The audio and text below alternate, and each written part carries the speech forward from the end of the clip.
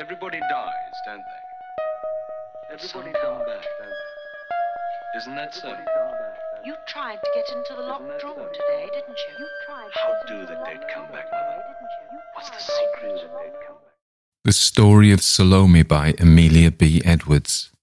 A few years ago, no matter how many, I, Harcourt Blunt, was travelling with my friend Coventry Turner, and it was on the steps of our hotel that I received from him the announcement, he sent one to me, that he was again in love.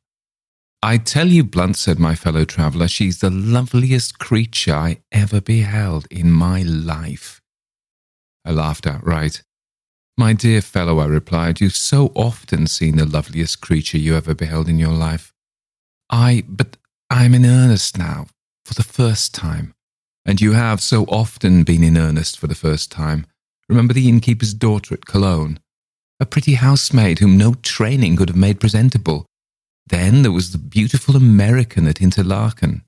Yes, and the Bella Marchese at Prince Torlinia's ball. Not one of them worthy to be named in the same breath with my imperial Venetian. Come with me to the Merceria and be convinced. By taking a gondola to St. Mark's Place, we shall be there in a quarter of an hour." I went, and he raved of his new flame all the way. She was a Jewess. He would convert her. Her father kept a shop in the Merceria. What of that? He dealt only in the costliest Oriental merchandise and was as rich as Rothschild. As for any probable injury to his own prospects, why need he hesitate on that account? What were prospects when weighed against the happiness of one's whole life? Besides, he was not ambitious. He didn't care to go into Parliament. If his uncle Sir Geoffrey cut him off without a shilling, what then? He had a moderate independence of which no one living could deprive him, and what more could any reasonable man desire? I listened, smiled, and was silent. I knew Coventry Turner too well to attach the smallest degree of importance to anything that he might say or do in a matter of this kind. To be distractedly in love was his normal condition. We had been friends from boyhood, and since the time when he used to cherish a hopeless attachment to the young lady behind the counter of the tart shop at Harrow, I had never known him fancy-free, for more than a few weeks at a time. He had gone through every phase of no less than 3 grandes passions during the 5 months that we had now been travelling together, and having left Rome about 11 weeks before, with every hope laid waste, and a heart so broken that it could never by any possibility be put together again, he was now, according to the natural course of events, just ready to fall in love again. We landed at the Draghetto San Marco. It was a cloudless morning toward the middle of April, just 10 years ago. The ducal palace glowed in the hot sunshine. The boatmen were clustered, gossiping about the Molo. The orange vendors were busy under the arches of the Piazzetta. The flaneurs were already eating ices and smoking cigarettes outside the cafes. There was an Austrian military band, strapped, buckled, mustachioed and white-coated, playing just in front of St. Mark's, and the shadow of the great bell tower slept all across the square. Passing under the low, round archway leading to the Merceria, we plunged at once into that cool labyrinth of narrow, intricate and picturesque streets where the sun never penetrates, where no wheels are heard and no beast of burden is seen, where every house is a shop and every shop front is open to the ground as in an oriental bazaar, where the upper balconies seem almost to meet overhead and are separated by only a strip of burning sky, and where more than 3 people cannot march abreast in any part. Pushing our way as best we might through the motley crowd that here chatters, cheapens, buys, sells, and perpetually bustles to and fro, we came presently to a shop for the sale of Eastern goods. A few glass jars filled with spices and some pieces of stuff untidily strewed the counter next the street. But within, dark and narrow though it seemed, the place was crammed with costliest merchandise. Cases of gorgeous oriental jewellery, embroideries and fringes of massive gold and silver bullion, precious drugs and spices, exquisite toys in filigree, miracles of carving in ivory, sandalwood and amber, jewelled yataghans, scimitars of state rich with barbaric pearl and gold, bales of cashmere shawls, China silks, India muslins, gauzes and the like filled every inch of available space from floor to ceiling, leaving only a narrow lane from the door to the counter and a still narrower passage to the rooms behind the shop. We went in. A young woman who was sitting reading on a low seat behind the counter laid aside her book and rose slowly. She was dressed wholly in black. I cannot describe the fashion of her garments. I only know that they fell about her in long, soft, trailing folds, leaving a narrow band of fine cambric visible at the throat and wrists, and that, however graceful and unusual this dress may have been, I scarcely observed it. So entirely was I taken up with the admiration of her beauty. For she was indeed very beautiful. Beautiful in a way that I had not anticipated. Coventry Turner, with all his enthusiasm, had failed to do her justice. He had raved of her eyes, her large, lustrous, melancholy eyes, of the transparent paleness of her complexion, of the faultless delicacy of her features, but he had not prepared me for the unconscious dignity, the perfect nobleness and refinement that informed her every look and gesture. My friend requested to see a bracelet at which she had been looking the day before. Proud, stately, silent, she unlocked the case in which it was kept and laid it before him on the counter. He asked permission to take it over to the light. She bent her head, but answered not a word. It was like being waited upon by a young empress. Turner took the bracelet to the door and affected to examine it. It consisted of a double row of gold coins linked together at intervals by a bean-shaped ornament studded with pink coral and diamonds. Coming back into the shop, he asked me if I thought it would please his sister, to whom he had promised a remembrance of Venice. "It's a pretty trifle," I replied, "but surely remembrance of Venice should be a Venetian manufacture. This, I suppose, is Turkish." The beautiful Jewess looked up. We spoke in English, but she understood and replied, "È greco, signore," she said coldly. At this moment, an old man came suddenly forward from some dark counting-house at the back, a grizzled, bearded, eager-eyed Shylock with a pen behind his ear. "Go in, Salome, go in, my daughter," he said hurriedly. "I will serve these gentlemen." She lifted her eyes to his for one moment, then moved silently away and vanished in the gloom of the room beyond. We saw her no more. We lingered a while, looking over the contents of the jewel cases, but in vain. Then Turner bought his bracelet, and we went out again into the narrow streets and back to the open daylight of the Gran Piazza. "Well," he said breathlessly, "what do you think of her?" "She's very lovely." "Lovelier than you expected?" "Much lovelier, but what?" "The sooner you succeed in forgetting her, the better." He vowed, of course, that he never would and never could forget her. He would hear of no incompatibilities, listen to no objections, believe in no obstacles. That the beautiful Salome was herself not only unconscious of his passion and indifferent to his person, but ignorant of his very name and station, were facts not even to be admitted on the list of difficulties. Finding him thus deaf to reason, I said no more. It was all over, however, before the week was out. "Look here, Blunt," he said, coming up to me one morning in the coffee room of our hotel, just as I was sitting down to answer a pile of home letters. "Would you like to go on to Trieste tomorrow? There, don't look at me like that. You can guess how it is with me. I was a fool ever to suppose she would care for me. A stranger, a foreigner, a Christian. Well, I'm horribly out of sorts anyhow, and I wish I was 1,000 miles off at this moment." We travelled on together to Athens, and there parted, Turner being bound for England and I for the East. My own tour lasted many months longer. I went first to Egypt and the Holy Land, then joined an exploring party on the Euphrates, and at length, after just 12 months of Oriental life, found myself back again at Trieste about the middle of April in the year following that during which occurred the events I have just narrated. There I found that batch of letters and papers to which I had been looking forward for many weeks past, and amongst the former, one from Coventry Turner. This time he was not only irrecoverably in love, but on the eve of matrimony. The letter was rapturous and extravagant enough. The writer was the happiest of men. His destined bride the loveliest and most amiable of her sex. The future a paradise. The past a melancholy series of mistakes. As for love, he had never, of course, known what it was until now. And what a beautiful Salome. Not one word of her from beginning to end. He had forgotten her as utterly as if she had never existed. And yet how desperately in love and how desperately in despair he was 1 little year ago. Ah, yes, but then it was 1 little year ago. And who that had ever known Coventry Turner would expect him to remember la plus grande des grandes passions for even half that time? I slept that night at Trieste and went on the next day to Venice. Somehow I couldn't get Turner and his love affairs out of my head. I remembered our visit to the Merceria. I was haunted by the image of the beautiful Jewess. Was she still so lovely?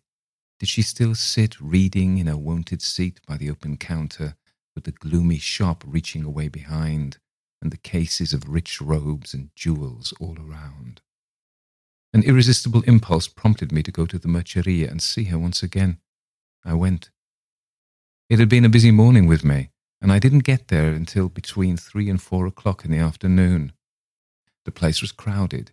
I passed up the well-remembered street, looking out on both sides for the gloomy little shop with its unattractive counter, but in vain. When I had gone so far that I thought I must have passed it, I turned back. House by house, I retraced my steps to the very entrance, and still couldn't find it. Then, concluding that I had not gone far enough at first, I turned back again till I reached a spot where several streets diverged. Here I came to a standstill, for beyond this point I knew I had not passed before. It was now only too evident that the Jew no longer occupied his former shop in the Merceria, and that my chance of discovering his whereabouts was exceedingly slender. I could not inquire of his successor because I couldn't identify the house. I found it impossible even to remember what trades were carried on by his neighbours on either side. I was ignorant of his very name. Convinced, therefore, of the inutility of making any further effort, I gave up the search, and comforted myself by reflecting that my own heart was not made of adamant, and that it was perhaps better for my peace not to see the beautiful Salome again. I was destined to see her again, however, and that, ere many days had passed over my head. A year of more than ordinarily fatiguing Eastern travel had left me in need of rest, and I had resolved to allow myself a month's sketching in Venice and its neighbourhood before turning my face homewards. As, therefore, it is manifestly the first object of a sketcher to select his points of view, and as no more luxurious machine than the Venetian gondola were ever invented for the use of man, I proceeded to employ the first days of my stay in endless boatings to and fro, now exploring all manner of canals and canaletti, rowing out in the direction of the Murano, now making for the islands beyond San Pietro Castello, and in the course of these pilgrimages, noting down an infinite number of picturesque sights and smoking an infinite number of cigarettes. It was, I think, about the 4th or 5th day of this pleasant work when my gondolier proposed to take me as far as the Lido. It wanted about 2 hours to sunset, and the great sandbank lay not more than 3 or 4 miles away, so I gave the word, and in another moment we had changed our route and were gliding farther and farther from Venice at each dip of the oar. Then the long, dull, distant ridge that had all day bounded the shallow horizon rose gradually above the placid level of the lagune, assumed a more broken outline, resolved itself into hillocks and hollows of tawny sand, showed here and there a patch of parched grass and tangled brake, and looked like the coasts of some inhospitable desert beyond which no traveller might penetrate. My boatman made straight for a spot where some stakes at the water's edge gave token of a landing place, and here, though with some difficulty for the tide was low, ran the gondola aground. I landed. My first step was among graves. "È il cimitero giudaico, signore," said my gondolier with a touch of his cap. The Jewish cemetery, the ghetto of the dead. I remembered now to have read or heard long since how the Venetian Jews, cut off in death as in life from the neighbourhood of their Christian rulers, had been buried from immemorial time upon this desolate waste. I stooped to examine the headstone at my feet.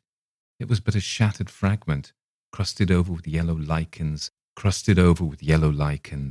eaten away by the salt sea air. I passed on to the next. and the next. Some were completely matted over with weeds and brambles. Some were half buried in the drifting sand. Of some, only a corner remained above the surface. Here and there a name, a date, a fragment of heraldic carving or part of a Hebrew inscription was yet legible, but all were more or less broken and effaced.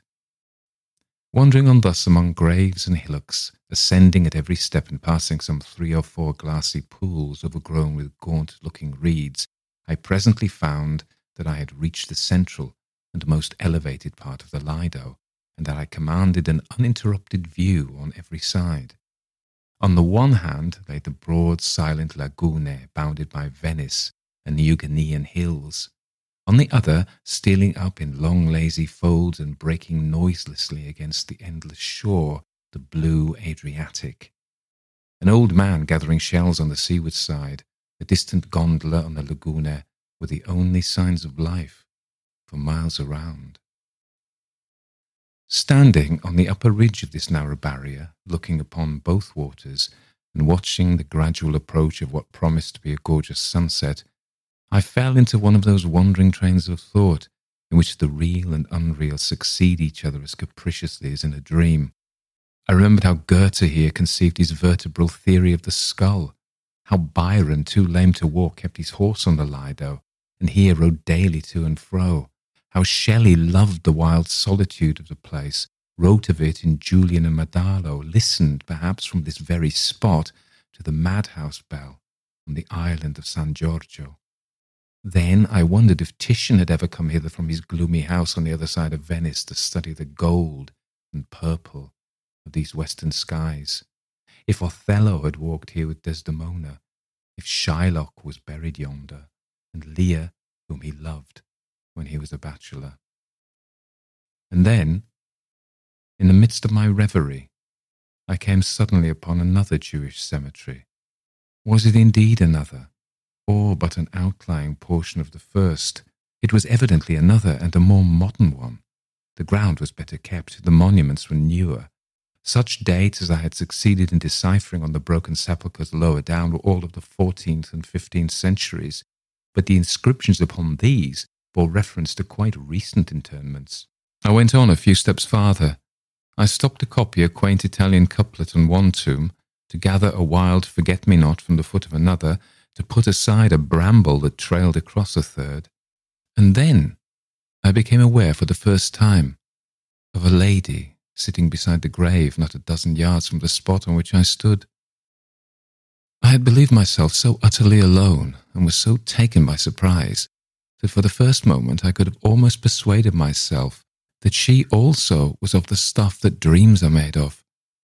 She was dressed from head to foot in the deepest mourning, her face turned from me, looking towards the sunset, her cheek resting in the palm of her hand. The grave by which she sat was obviously recent. The scant herbage round about had been lately disturbed, and the marble headstone looked as if it had not yet undergone a week's exposure to wind and weather. Persuaded that she had not observed me, I lingered for an instant looking at her. Something in the grace and sorrow of her attitude, something in the turn of her head and the flow of her sable draperies arrested my attention. Was she young? I fancied so. Did she mourn a husband, a lover, a parent? I glanced towards the headstone. It was covered with Hebrew characters, so that had I even been nearer, it could have told me nothing. But I felt that I had no right to stand there, a spectator of her sorrow, an intruder on her privacy. I proceeded to move noiselessly away. At that moment she turned and looked at me. It was Salome. Salome, pale and worn as if from some deep and wasting grief, but more beautiful, if that could be, than ever. Beautiful with a still more spiritual beauty than that of old, with cheeks so wan, and eyes so unutterably bright and solemn that my very heart seemed to stand still as I looked upon them. For 1 second I paused, half fancying, half hoping that there was recognition in her glance, then, not daring to look or linger longer, turned away. When I had gone far enough to do so without discourtesy, I stopped and gazed back. She had resumed her former attitude and was looking over towards Venice and the setting sun. The stone by which she watched was not more motionless. The sun went down in glory. The last flush faded from the domes and bell towers of Venice. The western peaks changed from rose to purple, from gold to grey. A scarcely perceptible film of mist became all at once visible upon the surface of the laguna, and overhead the first star trembled into light. I waited and watched till the shadows had so deepened that I could no longer distinguish one distant object from another. Was that the spot? Was she still there? Was she moving? Was she gone? I couldn't tell. The more I looked, the more uncertain I became. Then, fearing to miss my way in the fast-gathering twilight, I struck down toward the water's edge and made for the point at which I had landed.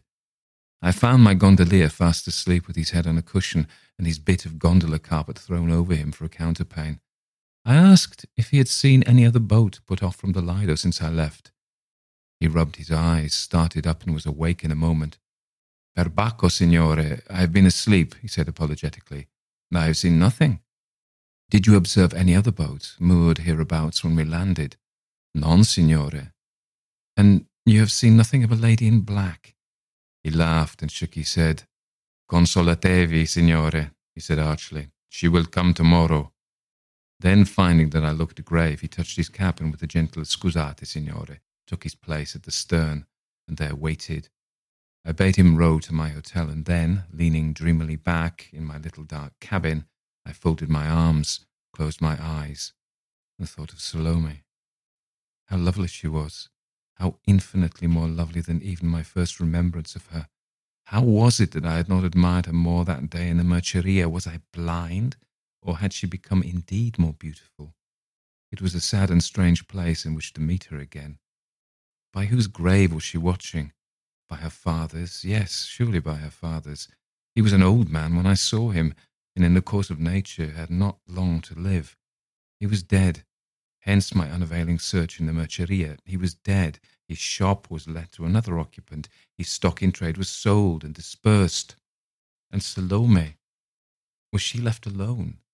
Had she no mother, no brother, no lover? Would her eyes have had that look of speechless woe in them if she had had any very near or dear tie left on earth? Then I thought of Coventry Turner and his approaching marriage. Did he ever really love her? I doubted it. True love, saith an old song, can ne'er forget, but he had forgotten, as though the past had been a dream. And yet he was earnest while it lasted, would have risked all for her sake if she would have listened to him. Ah, if she had listened to him.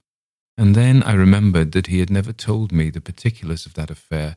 Did she herself reject him, or did he lay his suit before her father, and was he rejected only because he was a Christian?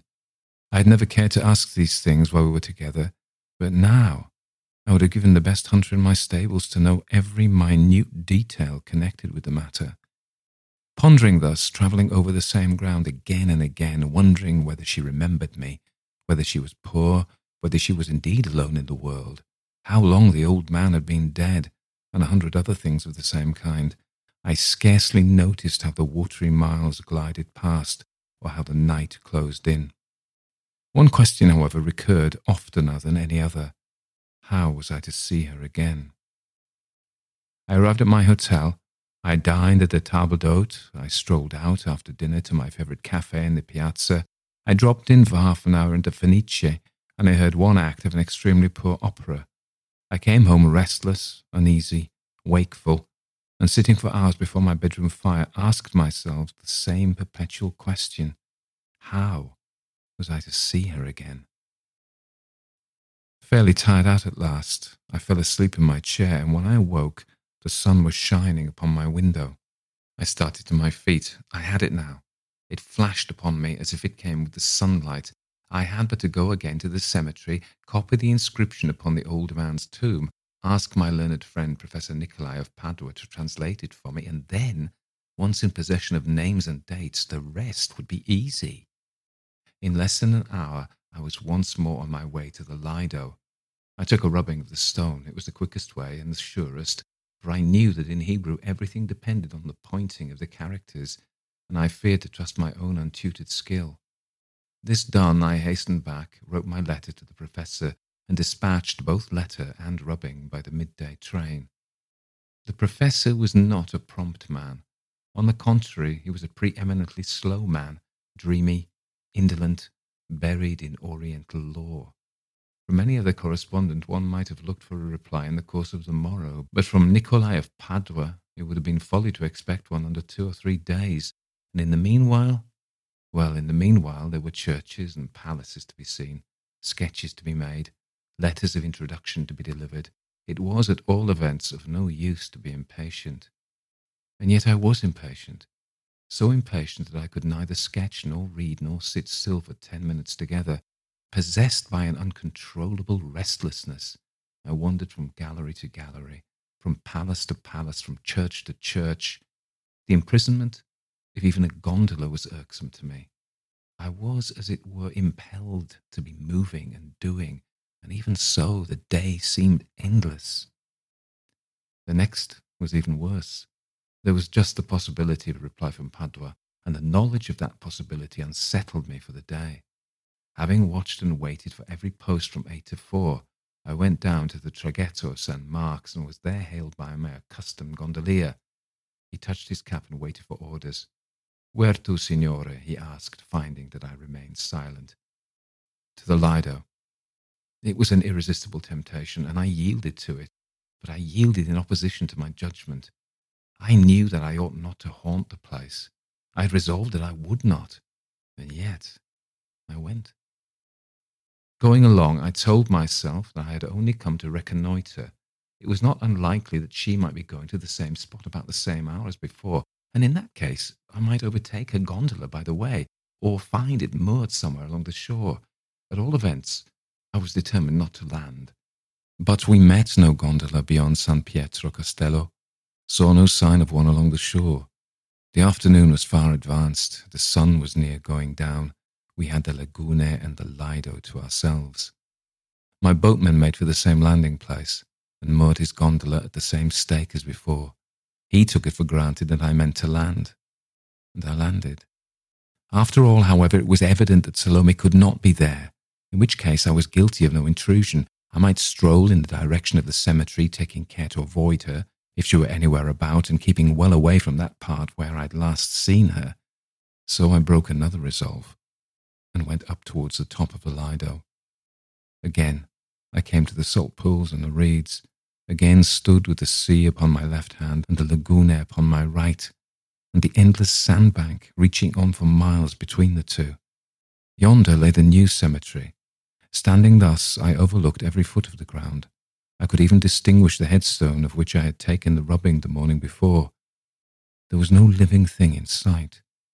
I was, to all appearance, as utterly alone as Enoch Arden on his desert island. Then I strolled on, a little nearer, and a little nearer still, and then, contrary to all my determinations, I found myself standing upon the very spot, beside the very grave, which I had made my mind on no account to approach.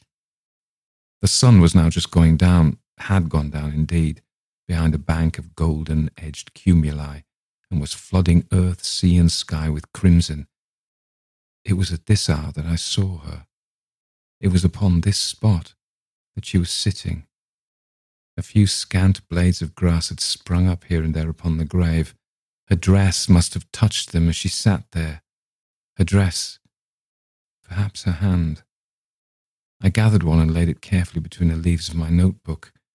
At last I turned to go, and turning, met her, face to face. She was distant about 6 yards and advancing slowly towards the spot on which I was standing. Her head drooped slightly forward. Her hands were clasped together. Her eyes were fixed upon the ground. It was the attitude of a nun. Startled, confused, scarcely knowing what I did, I took off my hat and drew aside to let her pass. She looked up, hesitated, stood still, gazed at me with a strange, steadfast, mournful expression, then dropped her eyes again, passed me without another glance, and resumed her former place and attitude beside her father's grave. I turned away. I would have given worlds to speak to her, but I had not dared, and the opportunity was gone. Yet I might have spoken. She looked at me with so strange and piteous an expression in her eyes, continued looking at me, as long as one might have counted 5. I might have spoken. I surely might have spoken, and now, it was impossible. She had fallen into the old thoughtful attitude with her cheek resting on her hand. Her thoughts were far away. She had forgotten my very presence. I went back to the shore more disturbed and uneasy than ever. I spent all the remaining daylight in rowing up and down the margin of the Lido, looking for her gondola, hoping at all events to see her put off, to follow her perhaps across the waste of waters. But the dusk came quickly on, and then darkness, and I left at last without having seen any further sign or token of her presence. Lying awake that night, tossing uneasily upon my bed and thinking over the incidents of the last few days, I found myself perpetually recurring to that long, steady, sorrowful gaze with which she fixed upon me in the cemetery. The more I thought of it, the more I seemed to feel that there was in it some deeper meaning than I, in my confusion, had observed at the time.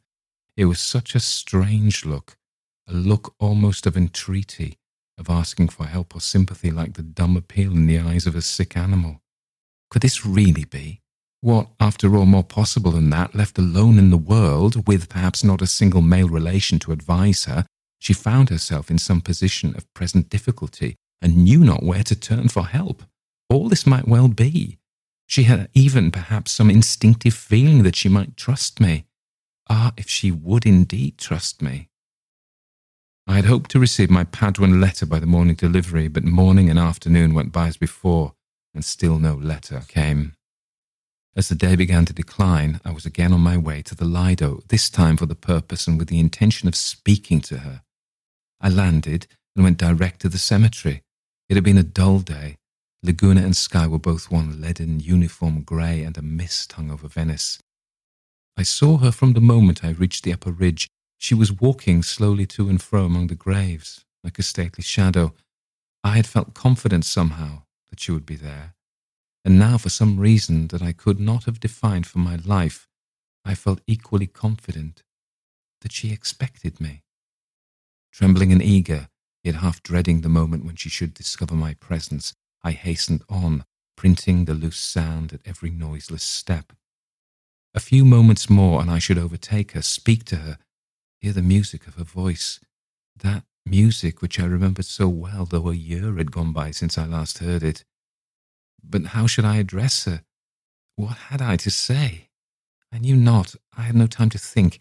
I could only hurry on till, within some 10 feet of her trailing garments, stand still when she turned, and uncover before her as if she were a queen. She paused and looked at me, just as she had paused and looked at me the evening before, with the same sorrowful meaning in her eyes, with even more than the same entreating expression. But she waited for me to speak. I did speak. I can't recall what I said. I only know that I faltered something of an apology, mentioned that I had had the honour of meeting her before many months ago, and trying to say more, trying to express how thankfully and proudly I would devote myself to any service, however humble, however laborious. I failed both in voice and words and broke down utterly. Having come to a stop, I looked up and found her eyes still fixed upon me. "You are a Christian," she said. A trembling came upon me at the first sound of her voice. It was the same voice, distinct, melodious, scarce louder than a whisper, and yet it was not quite the same. There was a melancholy in the music, and if I may use a word which after all fails to express my meaning, a remoteness that fell upon my ear like the plaintive cadence in an autumnal wind. I bent my head and answered that I was. She pointed to the headstone of which I had taken a rubbing of a day or two before. "A Christian soul lies there," she said, "laid in earth without one Christian prayer, with Hebrew rites, in a Hebrew sanctuary. Will you, stranger, perform an act of piety towards the dead?" "The Signora has but to speak," I said, "and all that she wishes shall be done. Read one prayer over this grave. Trace a cross upon this stone." "I will." She thanked me with a gesture, slightly bowed her head, drew her outer garment more closely round her, and moved away to a rising ground at some little distance, I was dismissed. I had no excuse for lingering, no right to prolong the interview, no business to remain there one moment longer, so I left her there, nor once looked back until I reached the last point from which I knew I should be able to see her. But when I turned for that last look, she was no longer in sight. I had resolved to speak to her, and this was the result. A stranger interview never surely fell to the lot of man. I had said nothing that I meant to say, had learnt nothing that I sought to know. With regards to her circumstances, her place of residence, her very name, I was no wiser than before. And yet I had, perhaps, no reason to be dissatisfied. She had honoured me with her confidence, and entrusted to me a task of some difficulty and importance. It now only remained for me to execute that task as thoroughly and as quickly as possible. That done, I might fairly hope to win some place in her remembrance by and by, perhaps in her esteem. Meanwhile, the old question rose again. Whose grave could it be? I had settled this matter so conclusively in my own mind from the first that I could scarcely believe even now that it was not her father's. Yet that he should have died a secret convert to Christianity was incredible. Whose grave could it be? A lover's? A Christian lover's? Alas, it might be. Or a sister's. In either of these cases, it was more than probable that Salome was herself a convert. But I had no time to waste in conjecture. I must act, and act promptly. I hastened back to Venice as fast as my gondolier could row me, and as we went along I promised myself that all her wishes should be carried out before she visited the spot again. To at once secure the services of a clergyman who would go with me to the Lido at early dawn, and there read some portion at least of the burial service, and at the same time to engage a stonemason to cut the cross, to have all done before she or anyone should have approached the place the next day, was my especial object, and that object I was resolved to carry out, though I had to search Venice through before I laid my head upon the pillow. I found my clergyman without difficulty. He was a young man occupying rooms in the same hotel and on the same floor as myself. I had met him each day at the table d'hôte and conversed with him once or twice in the reading room. He was a North countryman, had not long since taken orders, and was both gentlemanly and obliging. He promised in the readiest manner to do all that I required, and to breakfast with me at 6 the next morning, in order that we might reach the cemetery by 8. To find my stonemason, however, was not so easy, and yet I went to work methodically enough. I began with the Venetian directory, then copied a list of stonemasons' names and addresses, and then took a gondola a due rame and started upon my voyage of discovery. But a night's voyage of discovery among the intricate back canaletti of Venice is not so very easy, and no very safe enterprise. Narrow, tortuous, densely populated, often blocked by huge hay, wood, and provision barges, almost wholly unlighted, and so perplexingly alike that no mere novice in Venetian topography need ever hope to distinguish one from another, they baffle the very gondoliers, and are a terra incognita to all but the dwellers therein. I succeeded, however, in finding 3 of the places entered on my list. At the first I was told that the workman of whom I was in quest was working by the week somewhere over by Murano, and would not be back again till Saturday night. At the second and third, I found the men at home, supping with their wives and children at the end of the day's work, but neither would consent to undertake my commission. One, after a whispered consultation with his son, declined reluctantly. The other told me plainly that he dared not do it, and that he did not believe I should find a stonemason in Venice who would be bolder than himself. The Jews, he said, were rich and powerful, no longer an oppressed people, no longer to be insulted even in Venice with impunity. To cut a Christian cross upon a Jewish headstone in the Jewish cemetery will be a sort of sacrilege, and punishable, no doubt, by the law. This sounded like truth, so finding that my rowers were by no means confident of their way, and that the canaletti were dark as the catacombs, I prevailed upon the stonemason to sell me a small mallet and a couple of chisels, and made my mind to commit the sacrilege myself. With this single exception, all was done next morning, as I had planned to do. My new acquaintance breakfasted with me, accompanied me to the Lido, read such portions of the burial service as seemed proper to him, and then, having business in Venice, left me to my task. It was by no means an easy one. To a skilled hand, it would have been perhaps the work of half an hour, but it was my first effort. And rude as the thing was, a mere grooved attempt at a Latin cross about 2.5 inches in length, cut close at the bottom of the stone, where it could be easily concealed by a little piling of the sand, it took me nearly 4 hours to complete. While I was at work, the dull grey morning grew duller and greyer. A thick sea fog drove up from the Adriatic, and a low moaning wind came and went like the echo of a distant requiem. More than once I started, believing that she had surprised me there, fancying I saw the passing of a shadow, heard the rustling of a garment, the breathing of a sigh. But no, the mists and the moaning wind deceived me. I was alone. When at length I got back to my hotel, it was just 2:00. The hall porter put a letter into my hand as I passed through. One glance at that crabbed superscription was enough. It was from Padua. I hastened to my room, tore open the envelope, and read these words. Caro signore, the rubbing you send is neither ancient nor curious, as I fear you suppose it to be. Altro, it is of yesterday. It merely records that one Salome, the only and beloved child of a certain Isaac da Costa, died last autumn, on the 18th of October, aged 21 years, and that by the said Isaac da Costa this monument is erected to the memory of her virtues and his grief. I pray you, caro signore, to receive the assurance of my sincere esteem. Nicolai, Padua, April 27th, 1857. The letter dropped from my hand. I seemed to have read without understanding it. I picked it up, went through it again, word by word, sat down, rose up, took a turn across the room, felt confused, bewildered, incredulous. Could there then be two Salomes? Or was there some radical and extraordinary mistake? I hesitated. I knew not what to do. Should I go down to the Merceria to see whether the name of da Costa was known in the quartier, or find out the registrar of births and deaths for the Jewish district, or call upon the principal rabbi and learn from him who this second Salome had been, and in what degree of relationship she stood towards the Salome whom I knew? I decided upon the last course. The chief rabbi's address was easily obtained.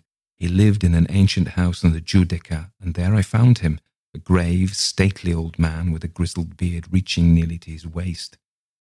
I introduced myself and stated my business. I came to ask if he could give me any information respecting the late Salome da Costa, who died on the 18th of October last and was buried on the Lido. The rabbi replied that he had no doubt he could give me any information I desired, as he had known the lady personally and was the intimate friend of her father. Can you tell me, I asked, whether she had any dear friend or female relative of the same name, Salome? The rabbi shook his head. I think not, he said. I remember no other maiden of that name. Pardon me, but I know there was another, I replied. There was a very beautiful Salome living in a merceria when I was last in Venice, just this time last year. Salome da Costa was very fair, said the rabbi, and she dwelt with her father in the merceria. Since her death, he hath removed to the neighbourhood of the Rialto. This Salome's father was a dealer in Oriental goods, I said hastily. Isaac da Costa is a dealer in Oriental goods, replied the old man very gently. We are speaking, my son, of the same persons. Impossible. He shook his head again. But she lives, I exclaimed, becoming greatly agitated. She lives. I've seen her. I've spoken to her. I saw her only last evening. Nay, he said compassionately, this is some dream. She of whom you speak is indeed no more. I saw her only last evening, I replied. Where did you suppose you beheld her? On the Lido. On the Lido. When she spoke to me, I heard her voice, heard it as distinctly as I hear my own this moment. The rabbi stroked his beard thoughtfully and looked at me. You think you heard her voice, he ejaculated. That is strange. What said she? I was about to answer. I checked myself. A sudden thought flashed upon me. I trembled from head to foot. Have you any reason for supposing that she died a Christian? I faltered. The older man started and changed colours. That is a strange question, he stammered. Why do you ask it? Yes or no? I cried wildly. Yes or no? He frowned, looked down, hesitated. I admit, he said after a moment or two, I admit that I may have heard something tending that way. It may be that the maiden cherished some secret doubt. Yet she was no professed Christian. Laid in earth without one Christian prayer, with Hebrew rites in a Hebrew sanctuary, I repeated to myself. But I marvel how you come to have heard of this, continued the rabbi. It was known only to her father and myself. Sir, I said solemnly, I know now that Salome da Costa is dead. I have seen her spirit thrice, haunting the spot where... My voice broke. I could not utter the words. Last evening, at sunset, I resumed, was the third time. Never doubting that I indeed beheld her in the flesh, I spoke to her. She answered me. She told me this. The rabbi covered his face with his hands, and so remained for some time, lost in meditation. Young man, he said at length, your story is strange, and you bring strange evidence to bear upon it. It may be, as you say, it may be that you are the dupe of some waking dream. I know not. He knew not, but I knew only too well. I knew now why she had appeared to me clothed with such unearthly beauty. I understood now that look of dumb entreaty in her eyes, that tone of strange remoteness in her voice. The sweet soul could not rest amid the dust of its kinfolk, unhouselled, unanointed, unannealed, lacking even one Christian prayer above its grave. And now, was it all over? Should I never see her more? Never, never. How I haunted the Lido at sunset for many a month, till spring had blossomed into autumn, and autumn had ripened into summer. How I wandered back to Venice year after year at the same season, while yet any vestige of that wild hope remained alive. How my heart has never throbbed, my pulse never leaped, for love of mortal woman since that time, are details into which I need not enter here. Enough that I watched and waited, but that her gracious spirit appeared to me no more. I wait still, but I watch no longer. I know now that our place of meeting will not be here.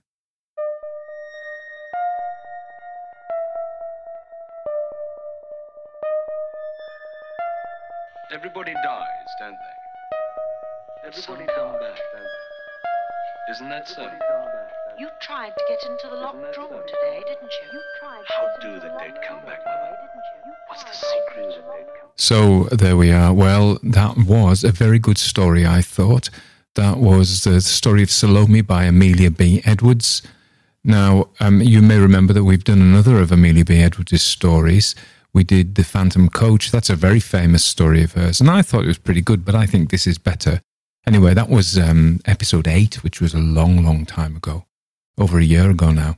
Amelia Edwards, just to remind you, was born in 1831 in London, England, and she goes back. She's one of the oldest writers, not in the sense of that she's old, because she's in fact not any age at all now, but because she goes back. I don't know who the earliest one. Have we done the Nathaniel Hawthorne one yet? About that. Anyway, so she was only 60 when she died in Weston-super-Mare, a place near Bristol with a very big beach in the west of England, southwest of England. She came from a wealthy background. Her dad was a banker, but she was a very successful writer and earned a lot of money from her writing. Her mother was Irish and her father was in the British Army before becoming a banker. She could have been a professional artist, but her dad didn't approve of that. And she also made home with a woman, which was a thing that means she was a lesbian. But these things were not talked about. I think famously Queen Victoria said she didn't believe they existed, but they do. I know many of my, people say this. Some of my best friends are women who live with women, and that is absolutely true. So old Amelia was an Egyptologist, and she went on a cruise down the Nile and really enjoyed it. And she was so entranced by Egypt, she devoted a lot of her efforts afterwards to save the Egyptian monuments and even went on a tour of the USA to promote the cause. she was most proud, and I don't think she was too fond of her ghost stories as artistic works, but she did 2 travel books, one in the Italian Dolomites and I think one in Egypt, and she was very proud of those. She illustrated them herself.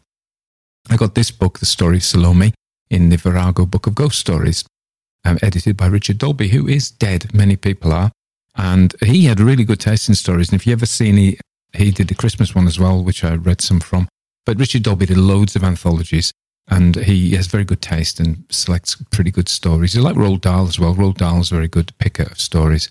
So you may realise that I have a fondness for Venice and stories about Venice, so we've done this story of Salome.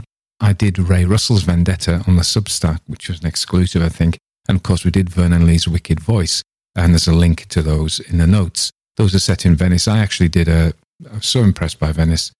I've been a few times, and I wrote one of my Christmas stories. This is a little plug here.